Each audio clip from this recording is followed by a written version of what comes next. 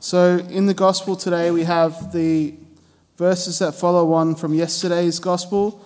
Yesterday, if you were here at Mass or read the gospel, Jesus is speaking to the Pharisees, and he says basically that they failed to realize what was right in front of them, that the kingdom, that Jesus, God, was there reigning, and that they couldn't see what was so in front of them. They were so caught up in other things that they missed something so important. The kingdom of God is at hand. Repent and believe the gospel, as Jesus said, and he's opening his ministry right there in front of them.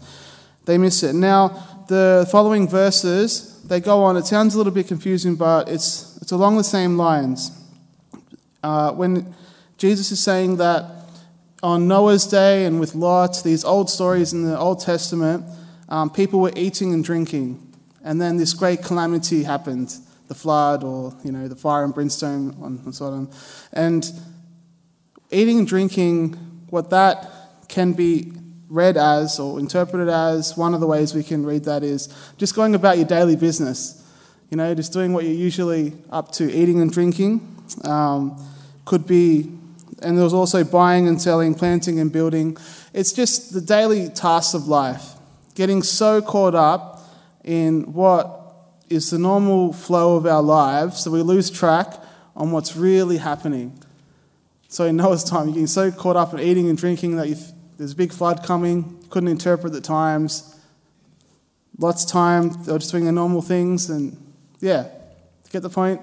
We get so caught up into our daily, normal lives that we lose track of what's really important, what God is really calling us to do. Like the Pharisees in the preceding verses, like everyone in these verses, we have to hone in on what is truly important. Then it goes on to talk about how when the day basically of the second coming comes, you're not going to bring anything to heaven.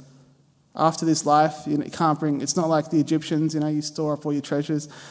Our faith says nothing can come with you. Everything has to be left behind. And then the big famous line, after all of this explanation, Jesus says, anyone who tries to preserve his life will lose it, and anyone who loses it will keep it safe. Pretty amazing words. So everything that we try to hold on to in our life, these things that we gather, we're going to lose it anyway. But if you lose everything, if you let go of everything, and to create space for what's most truly important, then you'll find life to the full.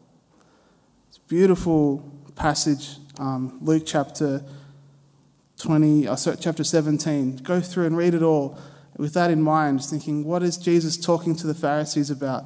What's he talking to the people about? What's the example from Noah and Lot? What does that mean? And then this final statement, if you surrender everything, you'll find life to its full. So we pray for that grace, for the Lord to allow us to keep track what is the most important thing in life, what is truly important, and give us the grace not to get caught up in things that ultimately aren't that important anyway. Amen.